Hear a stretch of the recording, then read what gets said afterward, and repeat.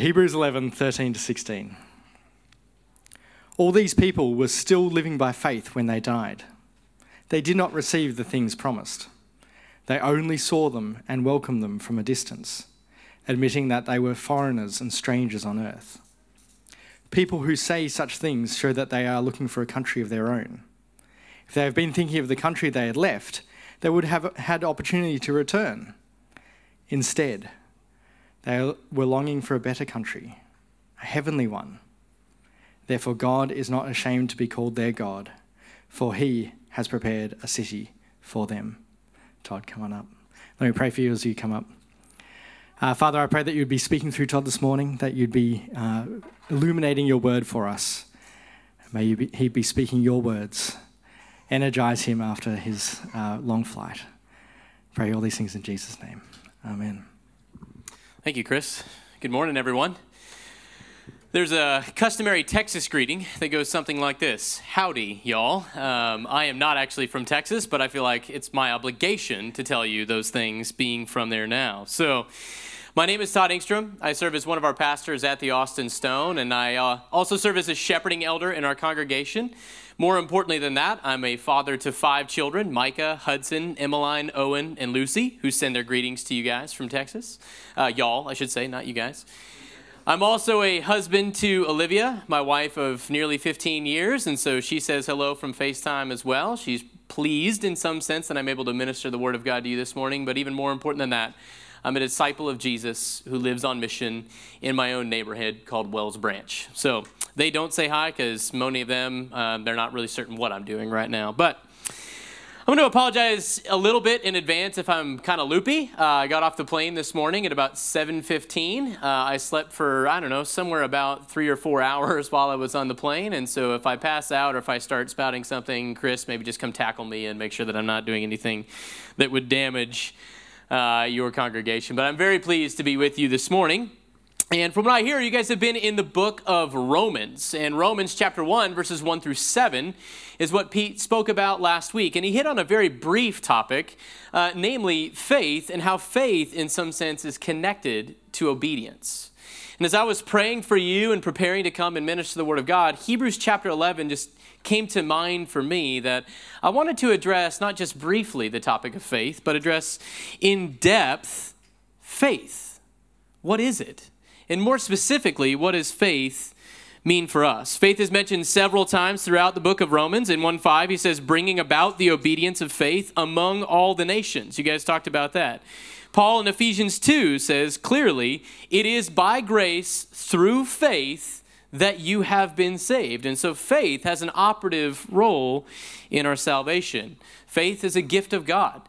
It is a gift of God, but it is also a response of God's people. And today we're going to see how faith changes us.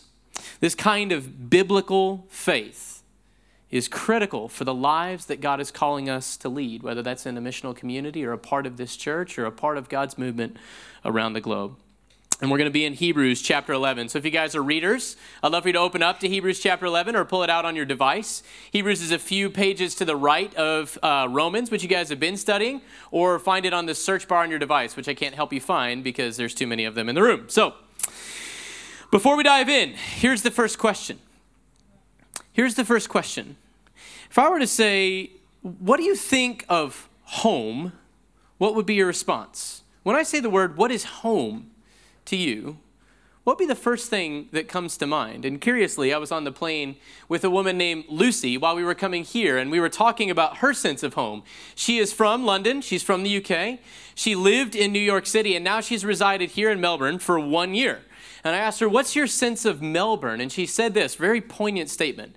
Melbourne is a very expensive storage unit where I see my husband. That's her sense of Melbourne. She's not from here. She's from many different places, and she has all of these attachments. And it was so fun to talk to her and understand, what's your concept of home? And her concept was so rooted in her parents who had lived in her childhood home for 45 years in the UK. And Melbourne is just a pale comparison to what she conceives of home. Almost everybody has, in some sense, a response to this idea of home.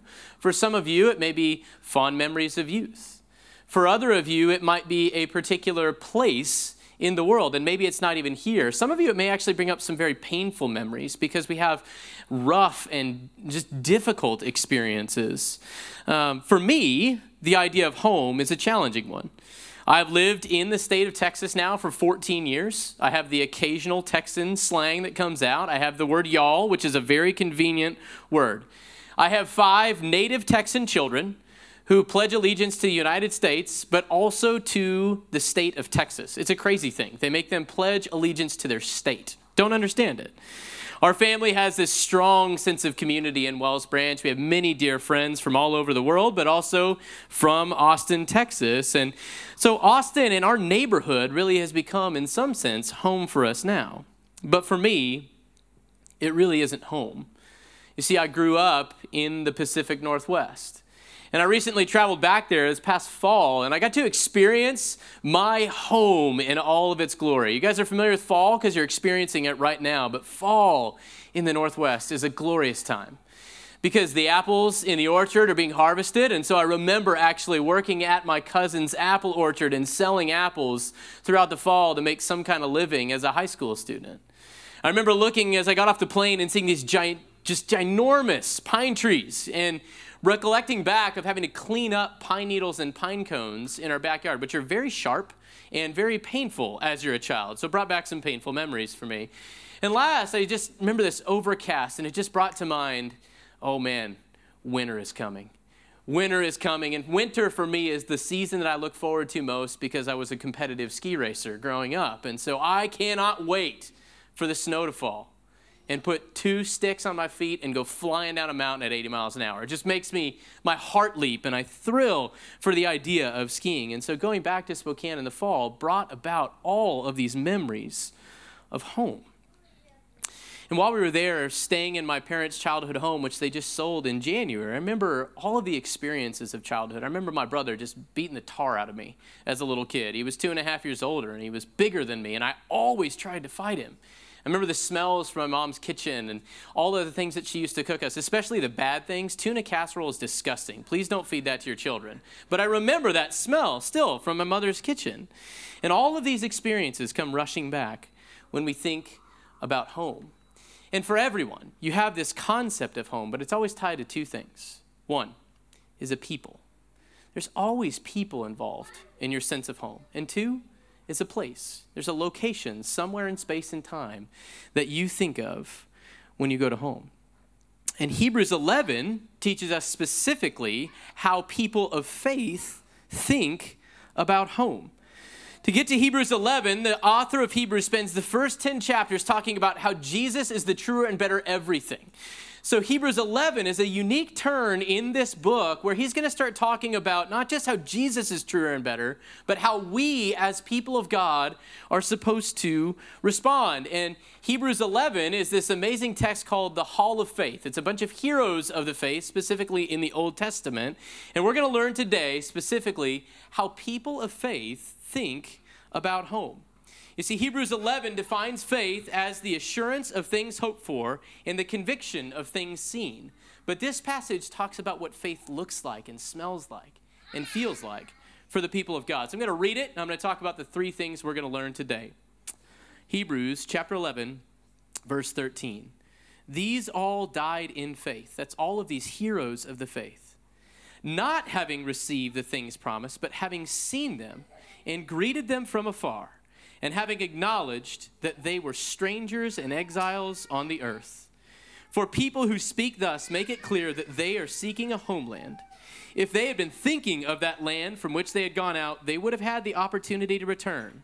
But as it is, they desire a better country, that is, a heavenly one. Therefore, God is not ashamed to be called their God, for he has prepared for them a city. There's a lot to consider in this particular passage, but there's really 3 things that we're going to consider today. First, faith gives us an identity in this present moment. When you believe by faith, you gain a new identity. Second, faith gives us a distinct understanding of our past. And third, faith gives us a longing for a new home in the future. So let's dive into the first point. Faith gives us a new identity here and now. 13 says, these all died in faith, not having received what they had promised. You see, the people that the author of Hebrews is referencing didn't actually get what God had promised them. It's specifically talking about Abraham and Sarah. How many of you remember Abraham and Sarah from the Old Testament? The whole first part of the book is about particularly Abraham. And God promised Abraham that he would make him into a nation of people. And you know what they got? They got one son.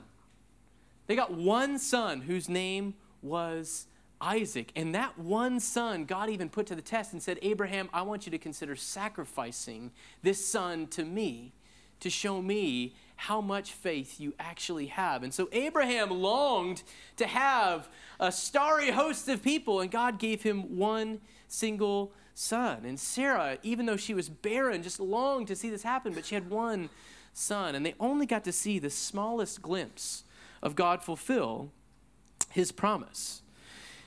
How is it that, in a sense, people of faith can respond to God's glorious promises and see only a glimpse? Well, the text actually answers it for us.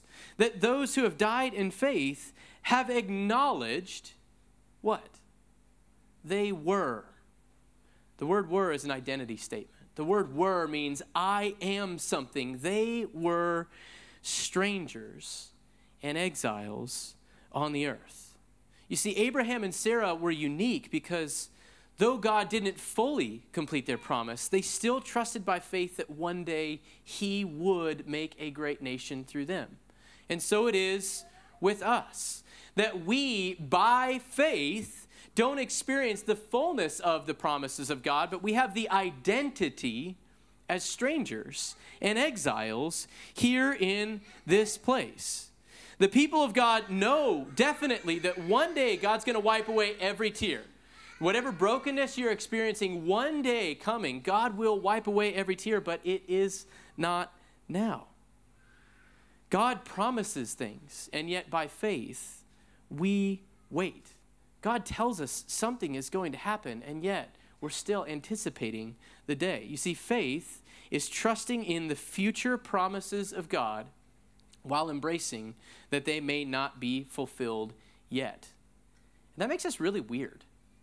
That makes us a really strange people by faith. That makes us very different than your neighbors here in Inner West because we believe something to be true, though we do not see it and fully experience it yet.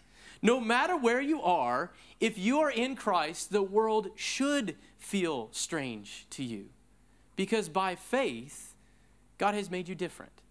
By faith, you now believe that the best is not here. The best is yet to come. And like I mentioned, to illustrate this point, I grew up in the Pacific Northwest, and I sojourn now in Texas. And even though I've adopted the word y'all, and I really, really love barbecue and Tex-Mex, I'm constantly reminded that I'm not from Texas, especially in the summer.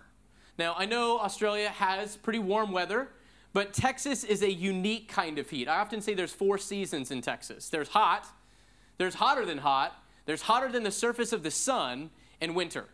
That's what you experience when you go to Texas. And remember, I came from this place that has beautiful falls, these winters full of snow, and I'm forced to endure this miserable triple-digit heat with like 75% humidity all the time. You get heat rash just from walking outside. It's a crazy place. I'm reminded every single summer as I bear in misery this triple-digit weather that I am not from there. One of my friends is from the deep south in Mississippi, and he loves the heat. And I still think that Greg is a crazy person because he loves the heat so much. And so it is with the people of faith in this world. We live in a world, and we're constantly reminded that we're not from around here because we have a new identity. You see, faith gives us the identity as strangers and exiles. But so often, we forget that we're really made for another place. God has given us an identity, but so often we're looking in the wrong direction. People of faith get confused very easily because we so often look backwards. We so often look the wrong direction. And that's what we learn in verse 14. For people who speak thus, that is, those who by faith are exiles, for people who speak thus make it clear that they are seeking a homeland. If you have faith and you are a stranger in exile, then you're seeking a homeland. This Greek word could be translated, actually, seeking the place of your fathers. That's the word. That's what it means, that you are seeking a homeland, the place of your fathers. That's where you belong, but they don't find it where they expect, because we find out in verse 15 it's different. If they had been thinking of that land from which they had gone out, they would have had opportunity to return. So verse 14 is talking about the place of your fathers. Verse 15 uses this strange phrase, the land from which they had gone out. Notice that that's not their homeland. It's not the place of their fathers. For Abraham and Sarah, it should have been the very same place, but by faith, it's not. By faith, they're not looking back to Ur. By faith, they're looking to God's promised place that he has for them, the promised land. The place they came out is not their actual homeland. The homeland is a place that God promised. The same is true for us who are in Christ. For us, the place we came from, that backwards looking place, is so important. Spokane, Washington is so important in my life and my story. But even that is not home. As a people of faith, we view our past very differently. We may have fond memories of it. We may love the smell of tuna casserole, even though it's disgusting. But we look back by faith at our stories differently than we did before. I've experienced this very recently with my oldest son, Micah. Micah transitioned to a new school in our neighborhood because they built a new school. It's called Jolie Johnson Elementary. It's an amazing new facility. They've got all kinds of science, technology, engineering, and mathematics learning facilities that they built just for this school. It's this unique educational environment. But the first year that Micah was at Jolie Johnson was pretty miserable. The first year he was there, he was sad because he missed his friends Diego and Jimmy. And he was frustrated because his teacher wasn't Miss Kenyon, his previous teacher from the past year. And he got angry with us because he thought that we made a decision for him, even though we gave him an entire year's worth of discussion and allowed him to ultimately make the choice. Where do you want to go to school, son? He was angry with us because he was looking the wrong direction.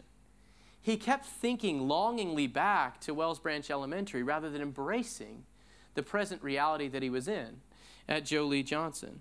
His old school had a nostalgia, and one of the things that he forgot was that it was actually pretty tough for him. It was a hard place for him that frustrated him in his education, just like Jolie was. He had a hard time making friends, and though Diego and Jimmy were good friends, they'd only been great friends for about a year. And he was so focused on the nostalgia of the past that he forgot, in some sense, how to embrace the present reality. And this is just like us in our walk of faith. We miss the joys of obedience in the moment. We miss the joys of responding in repentance when Pete is leading us in prayer because we're thinking about some fondness of the past. We think about, in a sense, the past as if it's better than what God has given you right here, right now, in this room. He's given you the people of God. What a gift that is for Inner West Church. There's no better church for you than this one right here. But so often, because of our temptations of the flesh, we look longingly at a past. Our past matters, but it doesn't define who we are. Our faith in Christ Jesus right now does. And more than that, we live in this world. We live in this world, and though it's important, it's not your home. Inner West is not your home. This place called Melbourne is not your home. This place called Australia is not your home ultimately and completely, though it's full of beautiful things and beautiful people and full of rich culture. It's not your home. The world tempts you to think it is. But the past and the present, they never fully satisfy those who walk by faith. C.S. Lewis said it best. If I find in myself a desire which no experience in this world can satisfy, the most probable explanation is that I was made for another world. The desires that spring up in us, whether it's love, companionship, good food, friendship, security, belonging, never will be fully satisfied here and now, even in this people, because by faith, you were made for a different homeland. By faith, you have a different longing for a future home that is painted for us in verse 16. But as it is, that's people full of faith. They desire a better country. There is an innate desire in you and I, if we are in Christ and have faith, for something beyond this world. We desire a better country that is a heavenly one. Therefore, God is not ashamed to be called their God, for he has prepared for them a city. This homeland, this place of our fathers isn't here and now, and it isn't in the past. It's coming one day. We are longing and waiting ultimately for the new heavens and the new earth. And so what I want to do is land the plane right here in Revelation and remind you of what your heavenly place, your heavenly people will look like. Revelation chapter 7, verses 9 and 12. This is the future people that you belong to. Listen to this. A great multitude that no one could number, from every nation, from all tribes and peoples and languages, standing before the throne and before the Lamb, clothed in white robes, with palm branches in their hands, and crying out with a loud voice, "Salvation belongs to our God who sits on the throne and to the Lamb." And all the angels were standing around the throne and around the elders and the four living creatures, and they fell on their faces before the throne and worshiped God, saying, "Amen. Blessing and glory and wisdom and thanksgiving and honor and power and might be to our God forever and ever. Amen." Stop just for a second. Did you hear what the Bible just painted a picture of? That's who you're going to be a part of one day. Every tribe and tongue and nation. I look at this congregation and it is beautifully diverse. But did you know that it pales in comparison to the diversity and the joy that we are going to experience one day when we are in the new heavens and new earth? It's a beautiful people that we get to be a part of, and this is just a shadow of what God has promised. It is a people that we belong to, but not just a people, it's actually a place. Check this out in Revelation 21. God has a really clear description of what home actually looks like. And the one who spoke with me had a measuring rod of gold. So the city of heaven is measured out with a rod of gold. Like if your ruler is made of gold, how much greater do you think the city is going to be if what you use to measure it is made of gold? Listen to this. The city lies foursquare, its length the same as its width. And he measured the city with his rod, 10,000 stadia. I don't even know what that is, but it sounds big. Its length and width and height are equal. It's a square and a cube. It's amazing. He measured its wall. It's 144 cubits by human measurement, which, again, don't know what that is. We should look it up. But that's also an angel's measurement. I didn't know that angels actually had measurement. The wall was built of jasper, while the city was pure gold like clear glass. The foundations of the wall of the city were adorned with every kind of jewel. The first was jasper, the second sapphire, the third agate, the fourth emerald, the fifth onyx, the sixth carnelian, the seventh chrysolite, the eighth beryl, the ninth topaz, the 10th chrysoprase, the 11th jacinth, and 12th amethyst. And the 12 gates were 12 pearls, each of the gates made of a single pearl. And the street of the city was pure gold, like transparent glass. I was a chemist before I became a pastor. I'm not even sure what some of those things are, but man, what a beautiful picture of what the heavenly place is going to look like.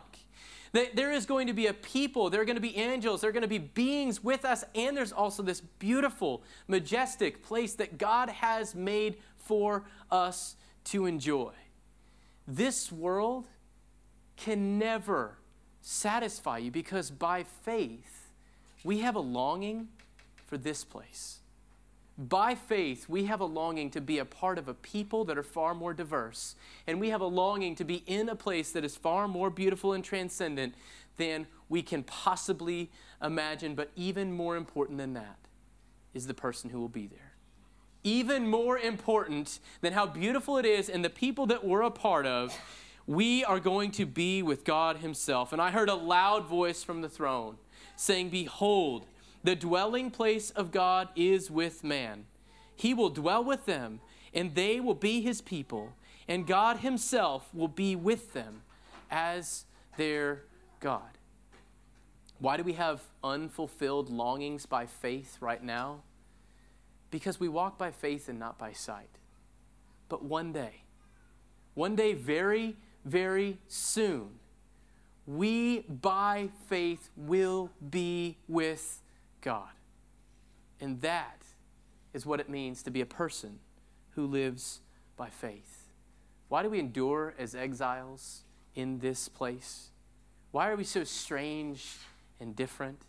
It's because one day we believe, because of Christ's shed blood and his resurrection, that he's going to come back and take us to be home with him. That's what it means to be a person of faith. But what does it mean right now? How would this apply in your missional communities? I'm going to give you 3 quick things and then I'm done. First, by faith, we accept that we are exiles and sojourners and choose to live differently than the world around us. Your missional community is going to commit to loving one another in Christ. That is a very different kind of love than the world offers. Even though you may have nothing in common with each other, you're going to choose by faith to say we're different. And we're going to love and serve one another. By faith, you're going to speak out against injustice in Melbourne. By faith, you're going to live differently and not be silent about the things that are wrong in your city. By faith, you're going to make sacrifices to go seek those who are far off. By faith, your missional communities are going to look like a strange community because that's what the people of God do. That's why you do it. Second, as people of faith in missional communities, we're going to cease longing for what was. I have seen so many communities, so many churches derailed because they always look backward to something that was. They look backward to a church that they were a part of in the past and says, man, if Inner West were just like that, that'd be the church of my dreams. They look back to a university ministry and say, man, if life were just like that, this would be the people that I would commit to and go all in on. They look backwards rather than looking forwards. And so as people of faith in missional communities, you're going to embrace that these are God's people here and now for you. You're going to embrace the fact that though you may not know each other in this room, you're going to actually embrace them as God's gracious gift to you. That's what it means to live by faith in this present moment. You don't look back. You say, right now, these are the people that God has for me. And finally, by faith, you're going to choose to believe that this world is not your home. You're going to choose to believe that you're going to live in light of eternity as the people of God, not just as great residents of Melbourne. You're going to choose to believe that God's great work is not done until every nation has turned, until every tribe has bowed, until every people is singing praises to the Lord our God in their own tongues. You are going to be relentlessly looking forward and saying, how do we share the good news with my neighbor? How do we share the good news with my city? And how do we share the good news with those who have not heard? Matthew 24 says this, but the one who endures to the end will be saved. And this gospel of the kingdom will be proclaimed throughout the whole world as a testimony to all nations. And then the end will come. If you want to be with Jesus, if you want to experience his people, if you want to dwell in that city, there's one thing uniquely that missional communities, the people of God, do. They go and they tell the world. That's what we do because we believe that one day he's going to come back and we have a task to accomplish until that point. So by faith, the people of God go out from their lands to share the good news. So Inner West Church, my word for you today is that God would give you the faith to endure to the end, proclaiming the gospel of the kingdom for all the days of your life, every day of your life. Let's pray together. God, this good news is good news for us, that Jesus came, that he died, and that he rose again. And by responding in repentance and faith, God, we are changed. And so I pray that would be more true of Inner West Church today. I pray that you would give them a repentant heart, God, that understands their new identity as exiles and strangers. God, that embraces this present moment not as their home, but reminds them that they, God, are by faith longing for something better. And I pray specifically that Inner West Church would live this moment in light of the heavenly reality, God, that one day you will return to bring us back to you. Father, would you make them a people who are salt and light in Kensington and Inner West? Would you make them a people who are different and distinct here in Melbourne? And God, would you call them out and would you send them to go and tell the world that Jesus is Lord? I pray it in Christ's name. Amen.